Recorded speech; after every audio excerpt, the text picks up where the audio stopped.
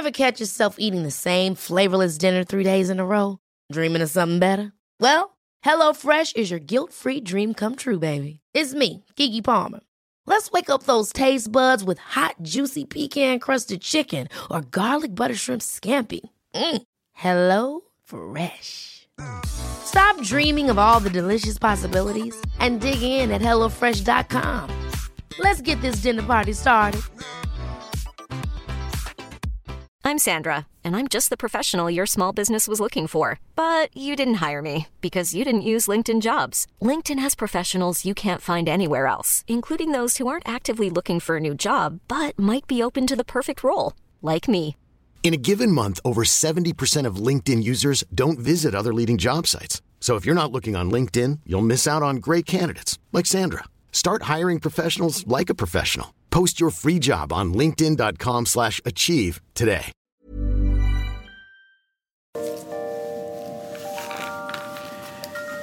Hello and welcome once again to History Dweebs. I am Tim, and the topic of our podcast today is the very talented singer Sam Cooke. We're going to talk about Sam's career and his untimely death. He died at a very young age. We're going to get into all that in just a few moments, but before we do, let me introduce my co-host for today's podcast, the man who is very familiar with the music scene, a man of very many talents, a man who is, a person who is probably the most dangerous man in podcasting today, and that's the Honorable Colonel Charles Beauregard Hawk Waters III, affectionately known as the Southern Gentleman. How are you today, Colonel? Well, thank you for that kind introduction, Timmy. I'm doing very, very well. Well, I can do a proper introduction when I'm not distracted by our other panelist. But have you ever noticed that every time you try to say something nice about me, she's got to interrupt, cough, or sigh, roll eyes. Yeah. It doesn't always come across on our listeners can always tell it, but she's out there, making faces, putting a finger down her throat. Yeah. So Brandy's not showing here today. her breasts. Sometimes she lifts her shirt. Sometimes, she's got a lot of beads. Mm-hmm. But Brandy's not with us today. So when Brandy's not with us, we try to do like high level intellectual type of highbrow stuff. Yeah, we can do. Yeah. We don't have to do the gruesomeness because Brandy. She thrives on slaughter and murder and all those terrible things. I think she gets a peculiar sexual excitement. I've noticed that. I've noticed her heavy breathing when we talk about some of these gory details. When we did Carl Panzram. Oh yeah, she was off the wall. She was crazy. I know. I thought that. I thought somebody had slipped a girl a Spanish fly, Timmy. She just seemed to get off. She got all excited on Ed Gein, too. Oh, Albert Fish. Albert Fish. Yeah. Well, I don't want to... I couldn't tell from my vantage point, but she looked to be doing something over there. I don't know what it was during Albert Fish. That's where we got all the... Remember the mic was... There was always that... Yeah. I was like, what the hell are you doing over there? Yeah, I'm not sure what she was doing, but Brandy will be joining us again next week. She's on vacation this week and probably smoking dope or probably laying in a opium den somewhere. I think she's gone to Evil Spawn Con. Is that Devil Spawn? Yeah, probably. Whatever. Yeah. So she's, whatever she's at, I'm sure she's worshiping Satan. So, Brandy, I hope you're having a good time on your vacation. We haven't had young Brittany here forever. Hopefully, we get that girl back. But yeah, I'd like to. She was a voice of reason, young Brittany. She was. She was a smart girl. She was alcoholic. Well, she was an alcoholic. She had questionable moral character. Yeah. Well, I don't think there was any question about that. No, there was not much question. I mean, you put 3 beers in the girl, and she's dancing around with one shoe on. Yeah, but we do miss young Brittany. We hope she comes back at least from time to time to do a podcast with us. Colonel, do you have any shout-outs before we get into Sam Cooke? I got my standard 3. Okay. I got my Lady Beverly. Mm-hmm. Lady Beverly. I miss Lady Beverly's updates on British history, so I know she's been busy. But Lady Beverly, if you get some time, we loved your British history updates on the History Dweeb page. I would give Rutabaker a shout out, but he said he will no longer listen to this podcast until he is a proper presentation is done on him. Well, we might have some time to talk about Rudy later on. And you got the pointy end of my wife last night, Timmy. Well, you know, you was criticizing her baby. I was not criticizing Rudy. I just wasn't going to do a podcast on him. Now, if she wants to talk to someone about someone criticizing Rudy, you need to talk to the devil. Well, yeah, she's looking for the devil right now. Because Brandy is hostile to Rudy. I'm just neutral. She's just outside. Yeah, but the wife is getting across a crucifix and some garlic, and she's going to come after the devil. Yeah, she's, because Brandy's been casting spells on Rudy. I know. If you ever see, if you ever have to get an exorcism or whatever, it's because of Brandy. So. Well, and, the good thing, Brandy is, she's a vessel of evil. Yeah. But if there's one good thing about this whole thing is she's lazy. Yeah, she that's lazy, true. Timmy. Yeah, that's true. So she ain't, she might. She's not motivated. Nah, she'd say I'll cast a spell. She's on not her. a very motivated evil spirit. Yeah, she's just lazy. Lazy evil spirit. She'd rather sit around, play Xbox, smoke cigarettes, and drink beer. Yeah, she does that well. Mm-hmm. She should focus on things you excel at. Now, but if you see Rudy's head starting to turn around and he starts vomiting and things, it's the devil. Yeah, it's Brandy. And I got, of course, Dottie Scott, who... yeah, she gave me hell about Rudy, too. She saw his picture. And, why don't you like Rudy? It's not that I don't like Rudy. I'm just not going to do a podcast on Rudy. Well, and, and just to clarify something for the listeners, I got a lot of grief about that raccoon picture you put up there. It's like Donald Trump and Ted Cruz. If you hit me, I'm going to hit you back harder. I got a lot of grief about the raccoon picture, and I'm going to say this: the raccoon was on my porch. He was at my front door, and I told him, "Please leave, Mr. Raccoon," and he damn near attacked me and tried to shoo me off the porch. Then I left. And said, I'm coming back in 5 minutes with a baseball bat, and I get off my damn porch. I came back, and the son of a bitch showed me his teeth and swung his paws at me. And they got those little fingers like people. Yeah, well, you shouldn't have threatened him because then he fell, he broke his hip. Now he has had a hip replacement. Now he had some liver damage. Now he's on the donor list. I think he's 192 last time I looked. Last time I heard he had a staph infection. He got the MRSA. Yeah, so, all of that as a result of your, threatening. Don't threaten the colonel. So anyway, let's, okay. You got a bunch of shout-outs. I do. I want to shout out to folks who are on our History Dweebs, the podcast page. We have two History Dweebs Facebook pages. We have the History Dweebs page, the general page where we put today and this date in history and that sort of thing. And then we have the Facebook page is dedicated just to the folks who listen to the podcast, and that's the History Dweebs podcast page. And that's a group, and we encourage you to join it. And it's growing, and it's a lot of cool people there. But I want to give some shout-outs, and I'm probably going to miss someone. And if I do, I'm sorry. I just want to run through some shout-outs real quick because it's really fun having these folks on board and getting, learning about them. And they're really real fun group. So I'm going to run down these very quickly. We want to thank, for listening, Stephanie Q., Elise, who we're doing this podcast for. She demanded. Elise, you demanded Sam Cooke, you get Sam Cooke. Yeah, because, I'm wondering, does Elise have some dirt on you or something? No, she's just She blackmailing you? She's a very nice lady, and she demanded it, so I kind of respond to women who are very demanding. Oh, yeah. Katja, over in Denmark, the lovely Katja. Thank you for listening. We have Frances. Trixie, who's a lot of fun. She's from... Trixie, I'm pretty sure might be crazy. I think she's a communist, but I kind of like that. I like the communist part, but I think she's crazy. Yeah, but she seems like a lot of fun. Tasha, who is I found out, studied 6th century European yes, she did. She's history. So she's a historian. And a real historian beside, not like us, of course. It's amazing. You look at some people, and you can tell by looking at her, she's just a bright girl. Yeah, she is very smart. Girl. So, Tasha, thank you for listening. Chris and, of course, Brittany. Did you know they're a couple? Yes. Yeah. A fine couple. So thank you both for listening. Allie, of course, now that's one crazy ass woman. Yeah, right she is she is a potential serial killer. And we'll be doing her podcast on her one day, I'm sure. I'm sure we will. Yeah. If she don't get us first. Yeah. Let's hope we. Yeah, she said she's coming to the U.S. So, we hope we get to see her, but without weapons. Kim Taylor, of course, your good friend Kim Taylor. Kim. I'll tell you something interesting about her. Not interesting so much, but she's a mean girl. What do you mean she's mean? Just a mean girl to me.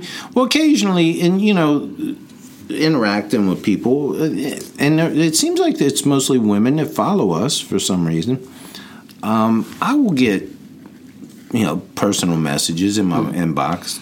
People mostly asking for life advice, life coaching. Oh, really? Do you get a lot of that? Yeah, I get a lot of that. Yes, you do.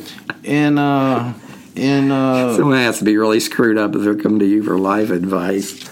And so Kim had sent me something, and I said, well, if you want my advice.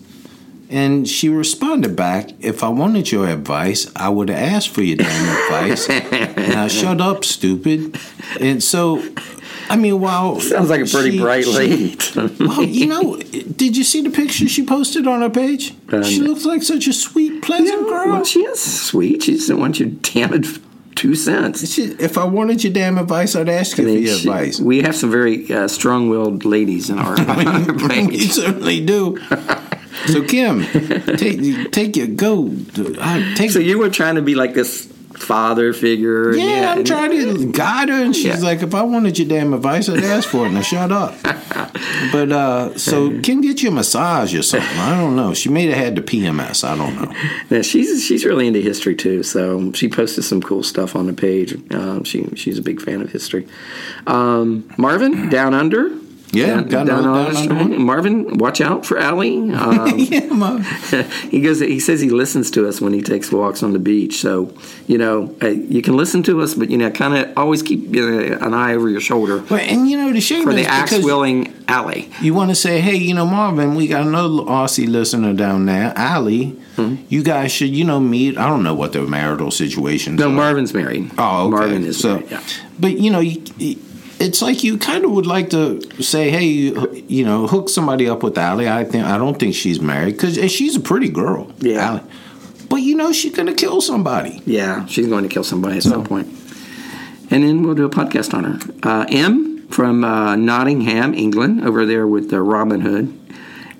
Erica crazy too. Yeah, she's a nice lady. And Brandy McKenzie, Jessica, Nikki P, Tara, who just recently joined our podcast page, Amy Carroll, Mary Ray, Annette, Alicia, and John C. So I'm sure I'm leaving someone out. If I am, I'm really sorry. Barry and Barry, my friends from Portsmouth, they're on the page and they're active Barry's as well. An interesting guy. And we talked about Brittany and Tim being a couple. And Brittany, I occasionally will interact with her. While Tim likes to watch soccer on TV. Mm-hmm.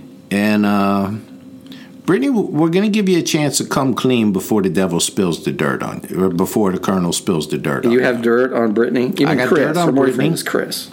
No, got dirt. Chris knows the dirt on Brittany. Okay.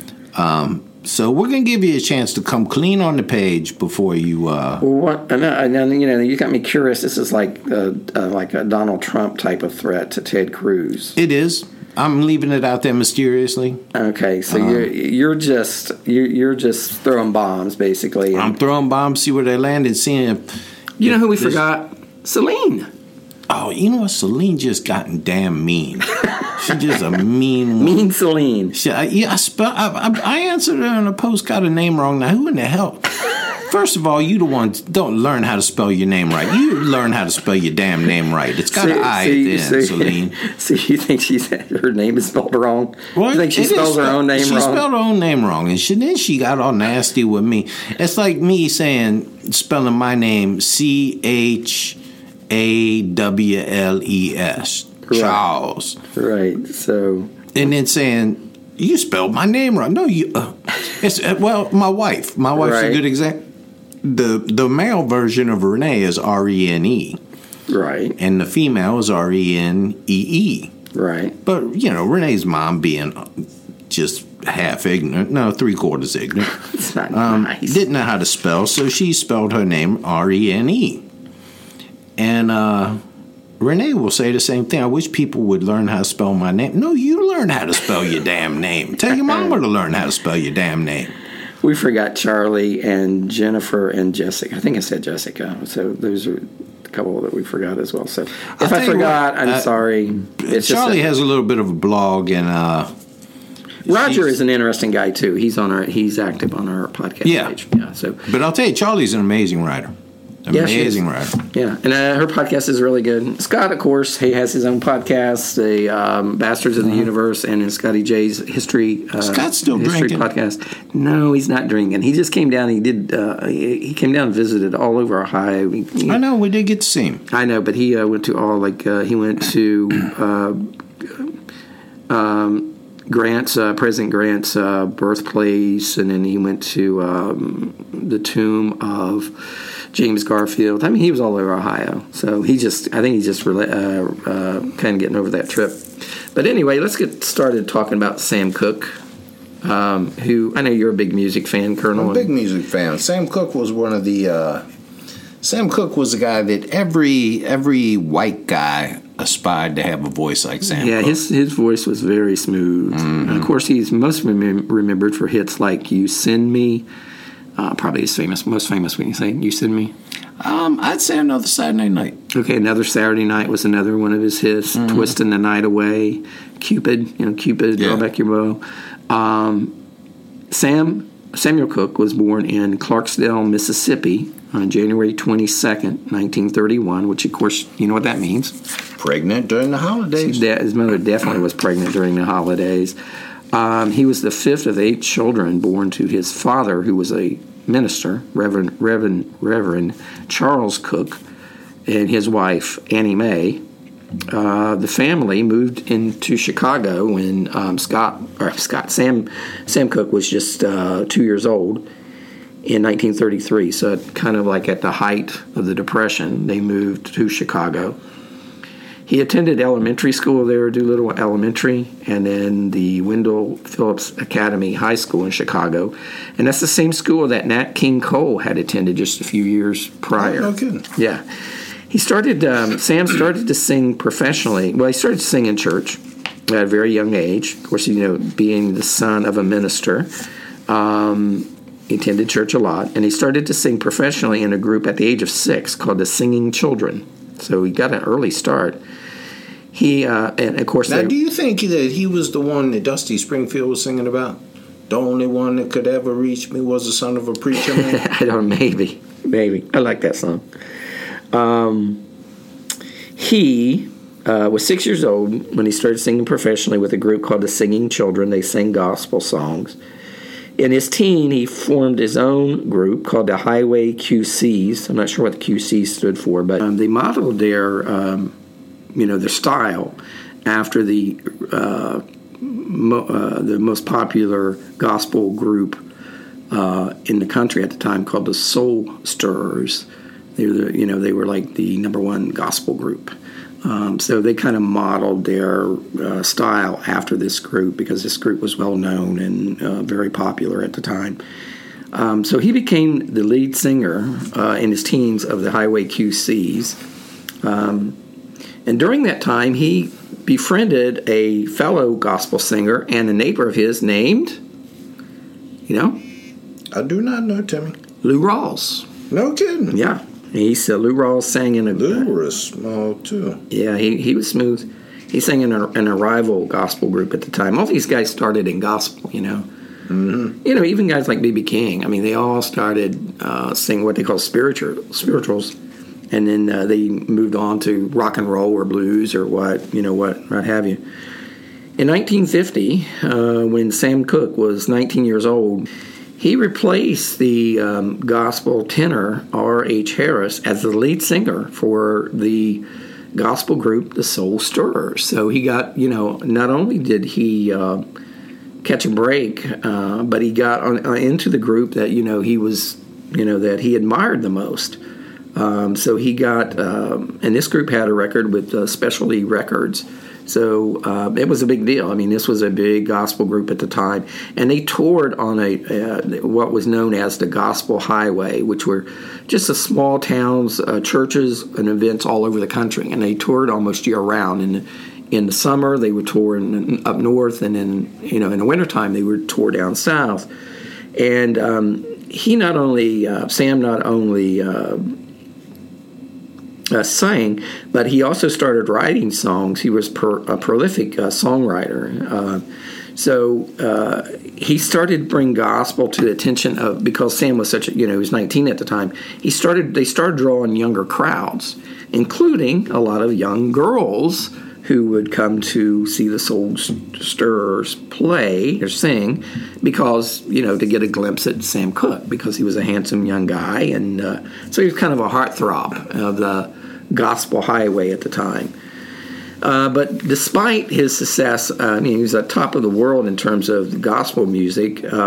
He wanted more. He wanted to do crossover music. Now, at the time, that was really frowned upon, especially for him coming from a family where his father was a minister. Singing popular music was frowned upon in the gospel circles. He's like, either you sing gospel or you were wasting God's talent, right? If you were singing the devil's music, right?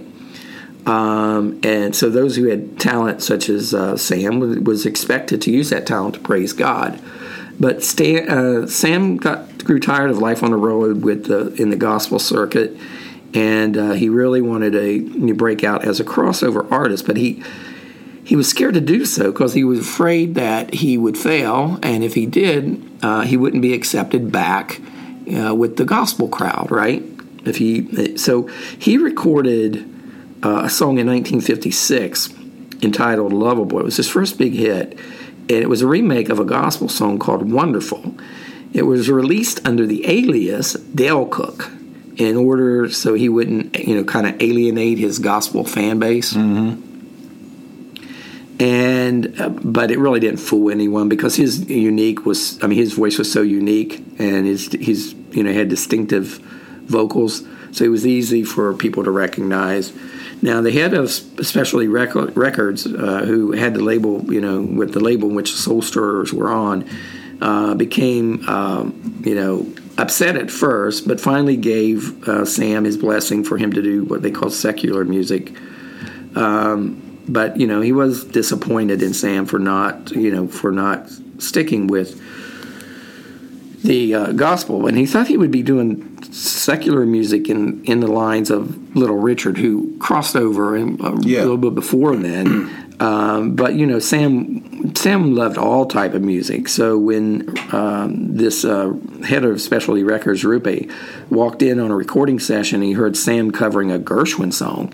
He got really upset, and there was an argument between the two. And what eventually happened, Sam left the label, and he left the gospel highway behind and moved on full time into a contract with RCA Records in 1960, and he would go on to start his own publishing company later on. And Sam was a smart businessman. I mean, he's a young guy, right? He's 20 years old, but he got ownership of his master recordings. He made a contract that he'd get ownership of his master recordings after 30 years. Yeah, and that was a big deal back then. Oh, it sure was. Now, of course, Sam did not live long enough to reap the benefits of it, but a lot of artists back in those days got screwed by their manager or by the record company, who would tie them into these contracts, and basically they would write the music and whatever, and they have absolutely no rights to them. No control to them. Yeah. So Sam would not go for that. He was a tough negotiator, and he made sure that he would get the rights, at least eventually. It was a remarkable feat for any recording artist at the time. I mean, even guys like Frank Sinatra and them, they would have a hard time getting that deal. In 1957, Cooke appeared on his first time on TV on a Guy Mitchell show, and that was shortly then he released You Send Me, which, of course, is, like we said, probably one of his most signature hits. It spent 6 weeks at number 1 on the Billboard R&B charts. The song also had a crossover mainstream success, spending 3 weeks at number 1 on the Billboard pop charts. In 1961, Sam started his own record label. Again, he's a young guy here. He's in his early 20s. Started his own record label called SAR Records. And the label soon started signing stars like the Sim Twins, the Valentinos, which was Bobby Womack and his brothers, Johnny Taylor. I mean, they had some hits. Now, one of his first hits, Chain Gang, reached number 2 on the Billboard charts in the early 60s. It was followed by Sad Mood, Cupid, which we talked about, Bring It Home, with Lou Rawls doing backup vocals. Yeah. Another Saturday Night, and Twisting the Night Away. In all, he had, Sam Cooke, in his short lifetime, had 29 top 40 hits. I mean, that was a lot. I mean, he was just a prolific songwriter and recorder.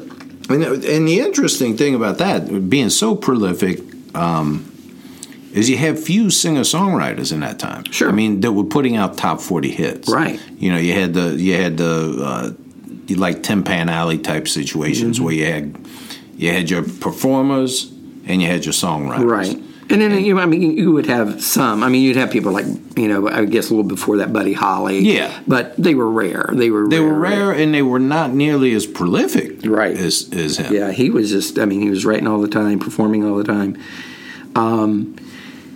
In spite of releasing mostly singles, he released a well-received blues album in 1963 called Night Beat, and it became one of his most critically acclaimed albums. Ain't That the Good News was the name of the album, and it featured 5 singles in 1964. In 1963, he signed with King Records, so he's back under another label. He negotiated a 5-year deal with RCA, which was one of their holding companies, he got exclusive distribution rights to his music and 6% royalty payments for the recording session. So he was a smart businessman, as we said. For tax reasons, he got some of it. He made it so it would be deferred over 2 years. So he ended up making for that signing $175,000. So at the age of 33, Sam Cooke was on top of the music world. Well, now, something happened. That all changed in December of 1964. Yeah, so now he's at the point that he's 33. He's 33. He's at the pinnacle of his career. Yeah. He's a star, and he's already made a lot of money. Yeah. He's already had a lot of hits. He's in control of everything, which is rare for a person in his position. Well, and let's face it, a person of his of his race too. Well, true. I mean, he had not only the talent and not only the fame, the fortune, everything, the success, but he also was in control of his own career. Well, back in those days, it was just notorious for record companies and managers and promoters and whatnot to just rip off the artists. Yeah. But this was especially true when it came to the black artists. Yeah, especially because they had less recourse than even the white artists had. Exactly. So they would get tied into very. They would get ripped off. Basically, they would get totally ripped off. And Sam Cooke had put himself in a position where that could not happen to him. He was basically. I don't know if there's a comparison to be made. For that time. I mean, he was really a pioneer in that. Really, I guess the only comparison to be made is the Beatles. Yeah. Who probably controlled their own destiny. Sure. So he's in that position. Everything's good. Everything's great. And then all of a sudden, as things happen in this world, something takes a bizarre turn. Okay. And on the early hours of December 11th, 1964, Sam Cooke had been out that night drinking a lot at a Los Angeles bar where he met a woman named Eliza Boyer. Okay. Now, the pair headed off and eventually ended up at the Hacienda Motel. Okay, so this was probably out. They were probably out drinking. He picks this girl up, meets this girl. They go to a hotel. Mm-hmm. Now, there's only 2 people involved, and so nobody knows, but they had some type of altercation in the room, and Cook ended up in the motel's office, where he has this big clash with the motel manager, okay? And there's, the motel's manager is Bertha Franklin. Yeah, she's in... I looked at the photos of the woman he was with. I think she was a young... She appeared to be a young Asian American. And then Bertha was an older African American lady. Mm-hmm. So Cook comes storming in, and the motel manager, Bertha Franklin, shot Sam Cook.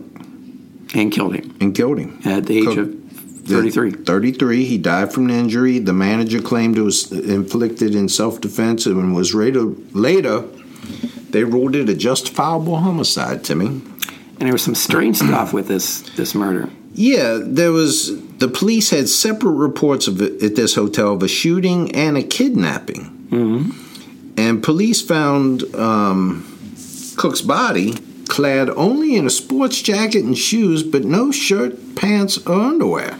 Well, that sounds like your Saturday night, Colonel. Well, it does. It does sound like another Saturday night, like a Sam Cooke song, Colonel. Right. Another Saturday night, but, with no, the man's got no only pants. one shoe, a sports jacket, no drawers, no pants, no underwear. Yeah. He'd gotten a gunshot wound to the chest, which pierced his heart. Now, the motel manager, Bertha Franklin, said she had shot Cook in self-defense after he broke into the office residence and attacked her. Her account was immediately questioned and disputed by friends and acquaintances of Sam Cooke. Yeah, because it wasn't his nature. No, it was not in his nature. Now, the official police record states that Franklin fatally shot Cook, who had checked in earlier that evening. Now, Franklin claims that Cook had broken into the manager's office in a rage, wearing nothing but a shoe and a sports coat, demanding to know the whereabouts of a woman who had accompanied him to the hotel. Right.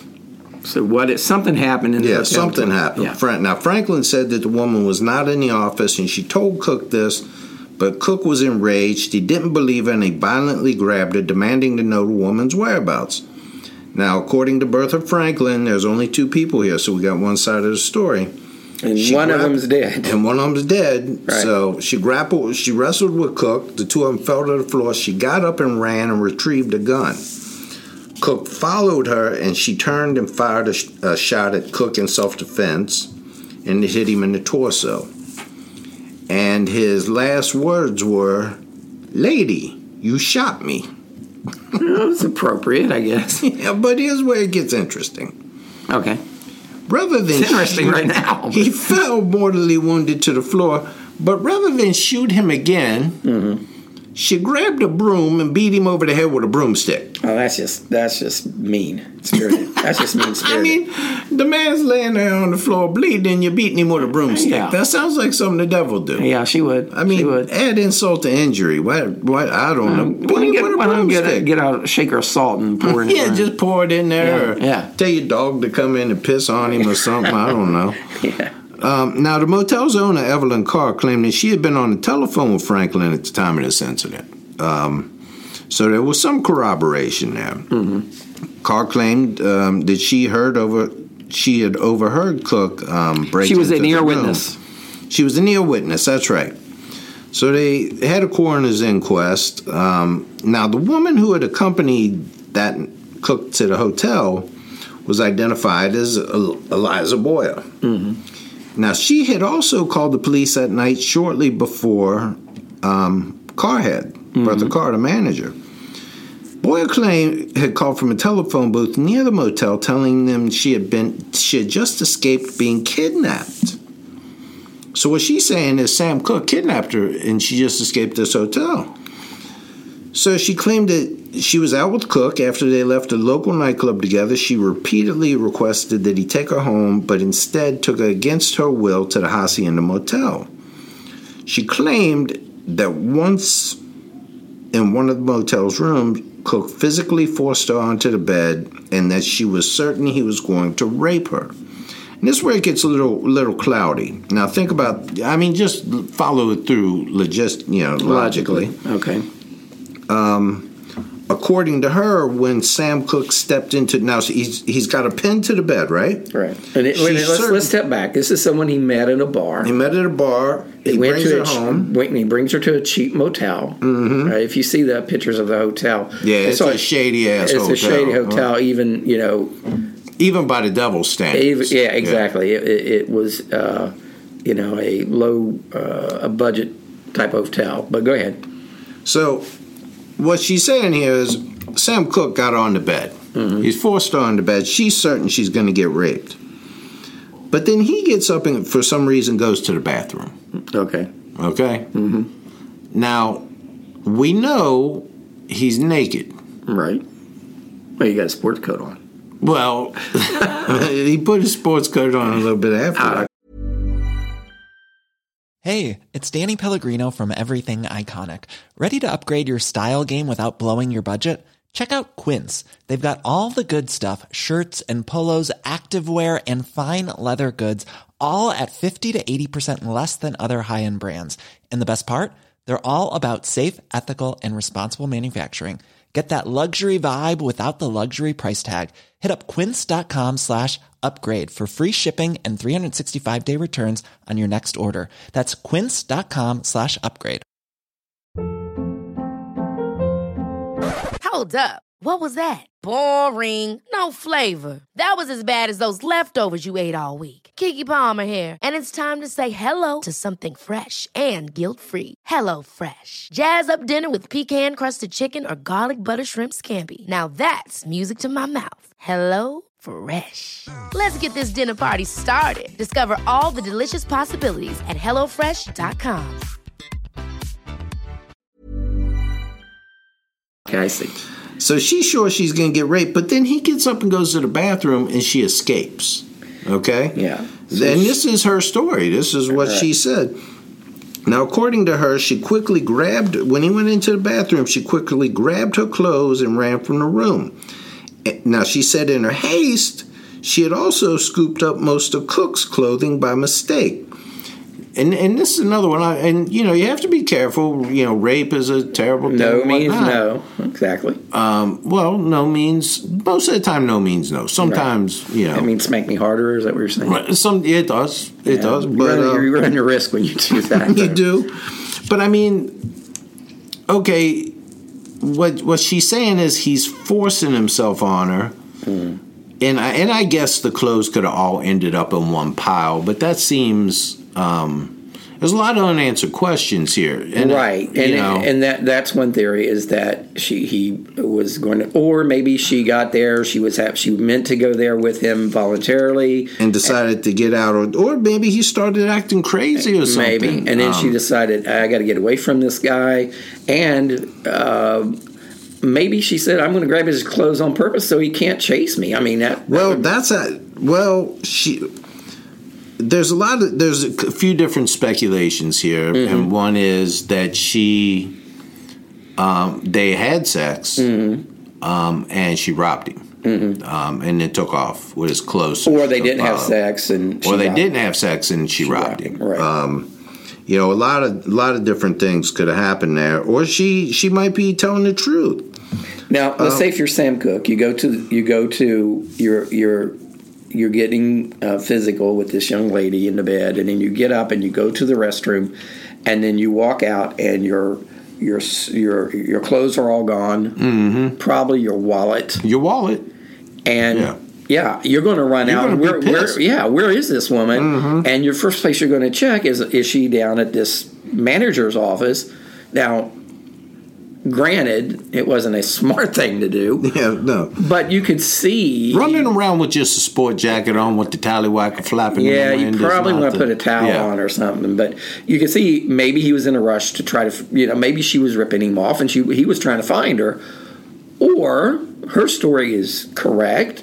He was going to rape her, and she just grabbed up at her clothes, ended up grabbing his, or grabbed his on purpose so he couldn't follow her. Yeah. And hightailed it out of there, got to a phone booth, and called the police. But something put him into a rage. Right. And that, that got him shot. Mm-hmm. And that's what's kind of interesting about this whole thing, that a lot of things just don't add up. Mm-hmm. But she claimed that she had scooped up. Now, she said she first ran to the manager's office, beat on the door, but the manager didn't answer. So she took off, fearing Cook would soon be coming after her. She fled from the motel before the manager ever got there. Then she put her clothing on. So she's got her clothes on. She hid Sam Cook's clothing, went to a telephone booth, and called the police. Now, here's where it gets weird again. If she's robbing him, why is she calling the police? I don't think you call the police if you're robbing him. Right. Really, So what has sent him into a rage? That's one of those questions that's never going to get answered. But, you may get into this, so there's another theory, but let me know when you're... Well, Boyer's story is only account of what happened, so, and it's long been called into questions. Inconsistencies between her version of events and details reported by other eyewitnesses or other witnesses, as well as circumstantial evidence, suggest she may have gone willingly to the motel with Cook, then slipped out of the room in order to rob him rather than to escape. Maybe to rob him. Maybe she had second thoughts. But like you said, if she's going to rob him, why is she calling the police? Why is she calling the police? It seems to me that if you're going to rob some, and I travel a lot, and you remember it's funny what you do when someone rips you off. Mm-hmm. I had a couple years ago. I was in Thailand, and I had just landed. I mean, literally just got to the hotel. And normally I have two wallets when I travel. One that I'll just put a little bit of money in, and the other one I'll keep in the hotel with all my credit cards and, cash, most of my cash, ID and stuff like that. Mm. But I had just landed, so I decided I'm going to walk to McDonald's, right, which was like a block and a half away. It was like 12:30 at night. And so I'm walking to McDonald's. I thought I'd go there, get something to eat. I was starving. It was a 27-hour flight, whatever. So I'm jet lagged. I'm tired. It's late. And I'm walking down the street, and a little street urchin come up to me, a streetwalker, right? Mm-hmm. And, hey, you want a date, that type of thing. And she's like, tapping on my leg. And so I had shorts on. And I was like, no, I'm going to go meet my wife, just saying anything to get rid of her. So, very brief encounter. I turned the corner to go where McDonald's was, and then something just came to my mind. I better check my wallet. And I'd be damned, it was gone. Mm-hmm. Now, my first reaction, what was it? I'm running back where the whore is. Where she was at. Now, there's thousands of people on the street. And they all look alike. You can't tell them apart. Well, but there's thousands of people. There's train stations. There's traffic and tuk-tuks and just everything. And, and if I find her, what am I going to say to her? You know what I mean? It's like, give me my damn money back. Right. Well, of course, she was long gone. And, sure. And, I had to get all my credit cards back. Had to get, they had to wire me money. It was just a mess. But, yeah, it's funny. Your reaction is, I got to get that back. I'm going to get, and if I went and confronted her, who knows? She may have kicked my ass, or she may have had someone there. And somebody stabbed you. Yeah. It's just, but I think it's a human reaction to when you run into something where you get ripped off, is that to go back and try to get your money back. Well, it's not going to happen. There were certain things on here that did kind of. Now, her role was always questioned in this, but well, there is a theory. He was well, yeah, and there's another theory to this, but Sam was deeply inebriated at the time. Mm-hmm. So when the inquest came, the jurors, they said, okay, his bizarre behavior was related to him being so drunk. Yeah, he was erratic. And state of dress. Mm-hmm. Now, in addition to this, cause testimony corroborated Franklin's version of events, the motel owner and the motel manager. And because both her and Franklin, they both passed lie detector tests, the coroner's jury ultimately accepted Franklin's explanation and returned it as a justifiable homicide. Mm-hmm. Now, with that verdict, authorities officially closed the case on Sam's death, okay? But some of his families and supporters, they rejected this whole version of events, as well as those given by Franklin and Carr. They believe. Now, remember how successful he was. Right. And we had talked about how he was unique in that he was unique, and he'd set up all these companies. He owned, and he had rights to his own material, which was rare at the time. And what we probably, we talked a little bit about it, Colonel, about the artists that were ripped off, and they didn't own their own rights to their own music. So he owned all the rights. He did own all his rights, but for the ones who was ripped off, the ones who were taken advantage of, a lot of times the recording companies and the managers, they had mob connections. Yeah. And so there was nothing you could do. Right. And so that's one of the theories here, is that this was a mob hit. Well, one of the theories is that because Etta James, the singer, saw Sam Cooke's body before his funeral, and she said that the injury she saw went well beyond what was on the official reports. She said Cooke was beaten so badly that his head was damn near separated from his shoulders, his hands were broken and crushed, and his nose was mangled. Which goes back to your theory, why do you beat someone up over the head with a broomstick after you shot him? Exactly. Now, some people believe that Cooke's manager, Alan Klein, may have had a role in his death. Klein owned Tracy Limited, which ultimately owned all the rights to Cooke's recordings. So with Cooke out of the way, all those things come straight to him. He had the most, when you look at who's got, the most to gain, he had an awful lot to gain. But, those are all speculations. Nobody really knows. He had thousands of people came to mourn him. Ray Charles, Lou Rawls, they both sang at the funeral in Los Angeles. You mentioned Etta James. Etta James. There was another service held in his hometown in Chicago. And now the year after his death, Cooke's record company released a song, "A Change Is Gonna Come." And remember, he was an excellent songwriter, and he wrote this civil rights anthem in response to Bob Dylan's "Blowin' in the Wind," and it was his most political song, the most political song he'd ever written. Yeah, this is at the height of the civil rights movement, Dr. King's march on Washington. Yeah, and sadly. Now, Sam had been married twice. His first was to a singer and dancer. He lived kind of he had some tragedy in his life. He was married to a singer-dancer, Dolores Cooke. She was killed in an auto accident in 1959. And they had just gotten divorced at that time, and although they were divorced, Sam paid for all the expenses of his ex-wife's funeral. Yeah. Now, him and his second wife, Barbara, had 3 children, Linda, Tracy, and Vincent. And Vincent, the year right before Sam died, was 2 years old, drowned in a family swimming pool.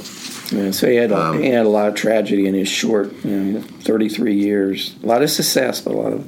Yeah. Now, he also fathered a couple other children out of wedlock, Denise Somerville and Keith Bowling. Now, the motel manager, Bertha Franklin, says she had received numerous death threats after shooting Mr. Sam Cooke. Yeah, I can imagine that. I mean, it's... And beating him with a broomstick. She left the position at the Hacienda Motel and did not disclose where she had moved. She went to the... what's the place that leaves a line on for you? Motel 6? Motel 6. Yeah. She went to the Motel Sticks. Yeah. After being cleared by a coroner's jury, she sued Cooke's estate. Oh, man, that's fucking cold. Yeah, she cited physical injuries and mental anguish suffered as a result of Cooke's attack. That's bullshit. That's like that guy suing the congresswoman that he shot. Mm-hmm. Yeah. She sought $200,000 in damages. Now, Barbara Womack, she was a lawyer for the estate. She countersued on behalf of the estate and just asked for $7,000 to cover the funeral expenses. Alyssa Boyer provided testimony to support Franklin in the case. In 1967, a jury ruled in favor of Franklin on both counts, awarding her $30,000 in damages. Now, 1986, jump forward, Cook was inducted as a charter member of the Rock and Roll Hall of Fame. 1987, he was inducted into the Songwriters Hall of Fame. 1999, Cook was honored with the Grammy Lifetime Achievement Award, and in 2004, Rolling Stone ranked him on 16th on the list of 100 greatest artists of all time. Wow. And in 2008, Cook was named the 4th greatest singer of all time by Rolling Stone. And to tell you who, ironically, was ahead of him, you had Ray Charles at number 3. Mm-hmm. Elvis at number 2, and Aretha Franklin at number 1. Wow, some good company there. Yeah, and June 2011, the city of Chicago renamed a portion of East 36th Street near Cottage Avenue as the honorary Sam Cooke Way, as a way to remember the singer near a corner where he hung out and sang as a teenager. You know, you wonder if, had he lived, sing with Buddy Holly, had those guys lived, what kind of careers they would have, would they have been sustained it? Yeah, because, music was changing then as well. And he was getting old. He was getting up there. Well, I think he was 33, but... That was old for that time. But the music was changing, too. Yeah. You were going now and toward the mid-'60s, and you would go into more... you were getting a lot more. Now, Sam Cooke was and it's funny, Sam Cooke had this beautiful, beautiful voice, but he wasn't considered soulful like the other, like Ray Charles, like Lou Rawls, then you had Sly and the Family Stone, groups like that. And you had Ray Charles, who was able to make those transitions. So he transitioned, he did country music. Blues, he was country, he was a little bit of everything. Now, what if Sam Cooke would have been able to, do that? It was kind of like when we did. I did a podcast with Scott on Hank Williams. Mm-hmm. It's like the music was changing right then. He died in late '50s. So it was the time when music was changing, and there's questions to whether the artist was been able to change with the times. Not many have. But he certainly had an impressive body of work. If you look at the people he's influenced, he's influenced people from, and being a fan, I can tell you who, one person who, if you listen to him, the voices are different, but the song stylings, the writings, the phrasing, are very, very similar, is Rod Stewart. Mm-hmm. Rod Stewart said that Sam Cooke was his biggest influence. Steve Perry from Journey, obviously. Art Garfunkel said he was his biggest influence. And a man that, now this might surprise you, said his biggest influence was Sam Cooke.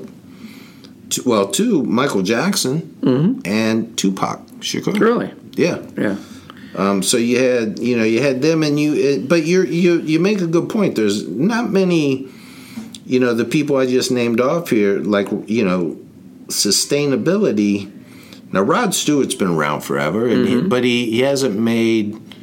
It's very difficult, and I'm a huge Bruce Springsteen fan. Right. It's very difficult for artists to continue doing what they're doing and stay relevant, or they become like the Beach Boys and become a novelty act or a nostalgia act. Remember when Rod Stewart had that awful disco? Yeah. Do you think I'm sexy or what? The shame of it is Rod Stewart is just a tremendous songwriter. He's a great songwriter. You look at some of the stuff before that. And he has had a tremendous career. He came into this thing, and he was a rock and roll singer. Mm-hmm. And then he got into that disco period. Yeah. Then he came out after that and became a pop artist that had just tons and tons of number one hits. Then he went on to this. He started doing the classics. The classic, He was doing, he's figured out a way Frank to keep Sinatra, the revenue streams coming. He became he was able to adjust as time went on. But whether Sam Cooke would have been able to do that, it's hard to tell. But certainly in his time, he had an impressive body of work. And like we said, like 29 top 40 hits, at 33. I mean, my God, that's, it was a different time. And music was different then. And getting it played was different. I mean, you had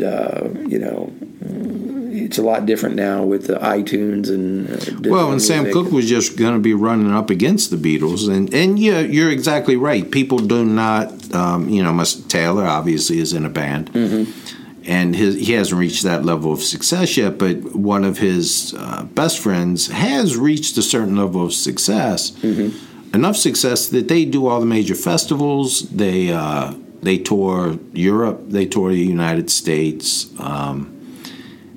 They don't sell records, and they don't make money off of iTunes. Right. And, the way you make your money is selling your T-shirts and selling concert tickets. Yeah. That's how you have to make your money. The days of selling records are over. It's a tough business. I heard Steven Tyler say one time that there was a brief period when you could really make a lot of money in music. Yeah. And it was like from 1970 to like 1979. Yeah. And, that was the time that, people made, if you were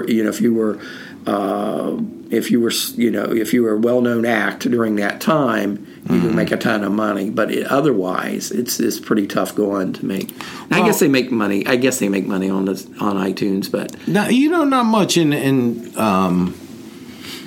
To just give you something that I noticed is, years ago when, as I said, I'm a huge Bruce Springsteen fan, so I bring that up quite a bit. But Born in the USA, I mean, it sold in the 15, 20 million album range. It was the number one album. And now he continues to put out albums. And he had his, one of his last albums that he put out was called Wrecking Ball. Not to be confused with that trashy, hoe bag, slimy, disgusting little Miley Cyrus tongue sticking out skanky dog. I knew her dad, right? I mean, I didn't. He played in the area around where I lived. Who stole his album title after he'd had the album out for a year, and then she had an album called. But anyway, to get to the point, Wrecking Ball, when he released it, went to number one on the charts. Do you know how many albums he sold the first week it came out, Timmy? How many? 55,000. Wow. I mean, compare that to, they've actually changed the numbers of albums you have to sell to be platinum and be gold and be, because nobody buys albums anymore. Yeah, now he's done something interesting, and as a fan, that, he's had these great albums, The River, Darkness on the Edge of Town, Born to Run. What he does is remasters and re-releases them on the 30th anniversary. Oh, okay. So, he keeps his revenue streams going. But and that's an interesting point for new groups, so for new bands and new artists trying to come up. You go sometimes in some of these venues and you see, 50 people. And you think, 70, 80 people. And you think, how in the world are they making any money off of this? Well, they're not. Yeah. They're not. And I know, my son being a musician, he did 9. Now, the band that he was opening for, they were guaranteed, I believe, $2,000 a night, $2,000 a show. Taylor's band was guaranteed $300 a show. So they were, and now you're driving from one city to the next. You're staying in. Although Taylor being friends with the other band, he made them pay for their hotel room every night. Right. But you're right. I mean, you're either couch surfing, or you're sleeping in a van, or you're taking the expense of a motel. And you got gas, you got the travel expenses, and you got to divvy that $3,000 up between I don't know how many people's in this van, but it's hard to make a living. And the other thing that's changed too with the internet is that people want to always be discovering the next big thing. You have, and I'm just going to give you an example. There's a group I like called the Avett Brothers, and anybody that's listening to us, if you know the Avett Brothers, give them a shout out on the page because you need to listen to them. They're a great band. but they were kind of, and very much with the Kings of Leon, a similar thing happened. They were kind of, had a kind of a cult following, and as they became more and more popular, people became a little mad at them because the mainstream now. They wanted to be the only people who knew about them, you know. And the internet's caused such a short attention span. Well, yeah. I worry about us jumping the shark, Colonel. Well, we got our haters, you know. I mean, you can read the iTunes, and you know that other people from other podcasts are leaving those negative reviews. No, that's not true. The person who said the Colonel sound like Foghorn Leghorn, you know we got a podcast somewhere. No, I think he's living in his damn mama's basement. He's doing a podcast about, you know, model trains Scott left or that some one. shit. Huh? I think Scott left that one. Well, Scott, you rat bastard. No, Scott corrected him. He called you Longhorn Foghorn. Leghorn Foghorn. Leghorn Foghorn. Scott gave us 3 stars and corrected the bastard. Yeah. But okay, Colonel, so I promised, you know, Rudy's legions of fans. Rudy does have quite a following. That I would dedicate 5 minutes of his podcast, allow you to brag on Rudebaker. What's his Rudebaker Clarence? Rudebaker Clarence. After Clarence Clemens, the legendary saxophonist from the E Street Band. Did you name him Rudy after the movie? No, he was named Rudy when we got him. Oh, okay. I thought you may have. Rudy was, the beginning story of Rudy was, Rudy and his mother were found in an abandoned house. Okay. 6 puppies. Okay. And the mama. The mama did not abandon the puppies. Well, she was a good mom. Yeah, she was a beagle. The mother was a beagle. And he was taken to a rescue. And my boys were getting ready to go to college, and I knew that I was going to need some kind of buffer between. You had an empty nest. Well, I was still going to have Logan at home. Oh, yeah, Logan was there. And I needed... Sorry, Logan. Well, no, but Logan is he's much smarter than the twins. And Logan also realized that this was going to be a every man for himself situation. He didn't want all that attention. He did not want the attention, and he did not want his mother's attention directed at him. Right, I can understand. So he was doing everything he could to make sure that her laser-like focus stayed on me. Yeah. Well, I did not want that. And I'd also realized that, you know, I had stopped coaching baseball teams and basketball teams, and the Colonel was, as one of my boys told me, Dad, you need to find yourself something to do. You're driving people crazy. So I decided I was getting myself a dog, Timmy. Okay. And every good colonel need a dog, a sidekick. Yeah, sure. And the dog have to be, you know, coonhound some. Yeah. So, in case you want to go hunting. Yeah, in case you want to go hunting and whatnot. Yeah. And or you have raccoons coming up. Or you have whatever you need. Yeah. And so Renee, the Mrs. Colonel, she's an evil woman, evil, and she said no. She's very anti-dog. And I said, look here, woman. We've been married 25 years. I ain't never put my foot down on anything. But the thing you can bet your ass on, is I'm coming home with a dog.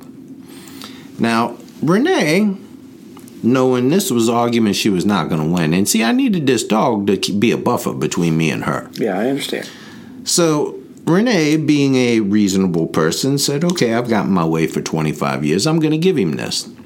But she also realized this was a way to make my life miserable, Timmy. Because she took a steno pad and she wrote out a list of rules.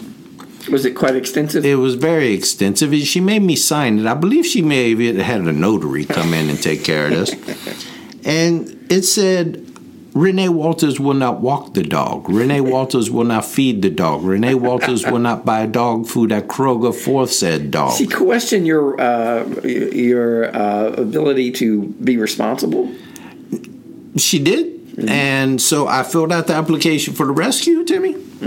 And I got approved. And it was the proudest day of my life. I'm going to say, how did you ever pass that background check? I have no idea. They must have been desperate. Yeah, they must have been desperate, and it must be real cursory. So they told me that it didn't include Google, I'm sure. Timmy, I could go over to China and adopt a baby easy, and you can get a dog from a rescue. I had to take pictures of my yard. Well, I believe I was fingerprinted. I'm not sure. That's a good thing. So anyway, it's the proudest day of my life. And they told us that I was on adoptapet.com. That's where I found the litter. And they told us he was half beagle. They knew the mother was beagle and the father was a dachshund. So that fit into, that's the only thing I had to get Renee's permission was on the size of the dog. It had to be under 25 pounds. So that fit the criteria. Okay. And so they said, you're approved. Come up and look at him Saturday. And I said, okay. Now, Renee went with me. She's got she got the mean body. You know how women got that body language and that just vibe they give off that says, I'm evil. I'm a bad person. She's here under protest. Here under protest, yes. And I said to the girls, I said, look here, girls. I was in a foster family, and I said, they was only 8 weeks old, 10 weeks. I said, girls, now look here. Which one of these dogs is your favorite? And both girls said, oh, Rudy. And I said, really? Why Rudy? And they said, oh, he's by far the most playful, the most fierce, and the most cuddly. So I said, well, let me see Rudy. So the woman picks up Rudy, hands Rudy to me, and right about the time Rudy is actually going to hit my hands, Mrs. Colonel snatches that dog from that woman. And it's doing that whole woman, oh, look at his little face, look at this little blah, blah, blah. And this sumbitch dog, knowing which side of the bread his butter is on. Right. He was going to make the decision. Drops his shoulder right on drops his head right on his shoulder, starts licking on the face. I wonder if they trained them to do that. Some bitch, they have been inseparable ever since, Timmy. I don't even have a dog. You may have to get another one. I know, I have to get another one. You know what my son told me? He said, if you get another one, Mom's just going to have 2 dogs and you still ain't going to have none. So, Rutabaga is fierce. He's a big mama's boy. But and what we found out is they hooked us all up, everybody that adopted from that litter on Facebook. Rutabaga is not half beagle and half dachshund. What is he? Rutabaga is half German Shepherd and half beagle. Oh, really? The other 5 in the litter were half dachshund and half beagle. Apparently, his mama was kind of a whore. It sounds like it. Well, maybe not a whore, but she sleeps with Nazis, apparently. With a stray, yeah, she does sleep with Nazis, and with a stray, they just pour a train on the poor doggy. That's awful. The dogs line up one right after another, and if the egg don't get fertilized by the first one, it'll get fertilized by the second one. Well, so that can happen in adults too, It can. Yeah, they just, this woman had a set of twins. And then, they made a big story about that. She had a set of twins, and they were from different parents. But, I worked in child support for a while, and we had a woman who had twins. Father, paternity was established for one of the babies. We ruled out like 9 guys for the second one. No kidding. Yeah. But, and it was in the news this week, like how rare that is. Yeah. I didn't realize it was that rare. But it does happen. So Rudy is really, they're just his half brothers and sisters. They're his half brothers and sisters. But I noticed this because we're comparing pictures, and one woman said, well, can you believe that Jet is up to 22 pounds now? I said, 22 pounds? What the hell are you talking? Rudy's up to 45 pounds. This dog ain't half dachshund. So I took him to the vet. Rudy's up to 65 pounds now. He will take on any other animal that he loves to chase deer. He never catches them, of course. He will chase a rabbit, and occasionally he'll corner it and catch it, but he doesn't do anything to him. And he's probably the finest canine, really. Listeners, you can throw pictures of your dogs up on the page, but I would venture to say Rudy's the most handsome. He's a good dancer. He can sing. He's good at math. He's good at math. Rudy's, and surprisingly for a dog, he's a damn good bowler, Timmy. Is he? He's a surprisingly good bowler. Does he pool well? Does he shoot pool? No, but he does play poker. Oh, okay. He does play poker. Okay. Well, he sounds like the perfect companion. He is the perfect companion. He's not a. And the thing, Rudy's a gentleman dog. So if you come over to the Colonel house, Rudy not going to stick his nose right in your crotch. Yeah. He'll open the door for you. He'll open the door for you. Yeah, he'll even get you a drink. Put some ice cubes in there. So now the only thing I can't break him of is licking himself. Well, but you can't break yourself of that. Well, you know why he does that? Because he can. Well, of course. Who wouldn't? Who wouldn't? So okay, so that's the story of Rudy. That's the story of Rudy. So the Great Rutabaga War can be settled. Yes. So I hope that Rudy can listen again to our podcast. So, okay, Colonel, where can people find us? Well, people, the best place to find us is on the iTunes. We're on iTunes. Leave us a message. Leave us a review. Please, a positive unless review. Unless you're going to call me Foghorn Leghorn, and then you can kiss my ass. Just turn it to another podcast. I don't care if you like it. I don't think that was on there. I think it was on I think it was on our. I don't know where it was, but I don't think it was on iTunes. We got the 2 pages on Facebook. We got the History Dweebs page, which is a much more serious page. It's this day in history, historic events, birthdays, whatever. If you're a serious history geek, follow that one. And then we got the History Dweebs podcast page, where basically it's just people come in and have conversations about whatever the hell they want to have. We're having a lot of fun with that page. We have a lot of interaction with a lot of very, very interesting people. Yes. Now, most of the people... They seem to like serial killers. They like serial killers. They're a little bit offbeat. Some of them are just damn unhinged. Yes. But all very attractive. We do have an attractive following, Timmy. Yeah. We do have an attractive following. I've noticed that. Colonel still ain't got a stalker. I had somebody volunteer, but she still ain't stalked me. Yeah. But that'll come, I suppose. Let's hope. Let's hope. So, that's the History Dweeb Podcast Facebook group. Look us up. You send us a request, and we'll approve you. We approve anyone. We don't do background checks. We do not. If we did, we would have a very small group. Yeah, we would. But check us out on Twitter. We're at History Dweebs 1. And as the Colonel said, you can find us on iTunes. And that's all we have for now. So we'll see you all again next time on History Dweebs. Good day, listeners. Bye-bye.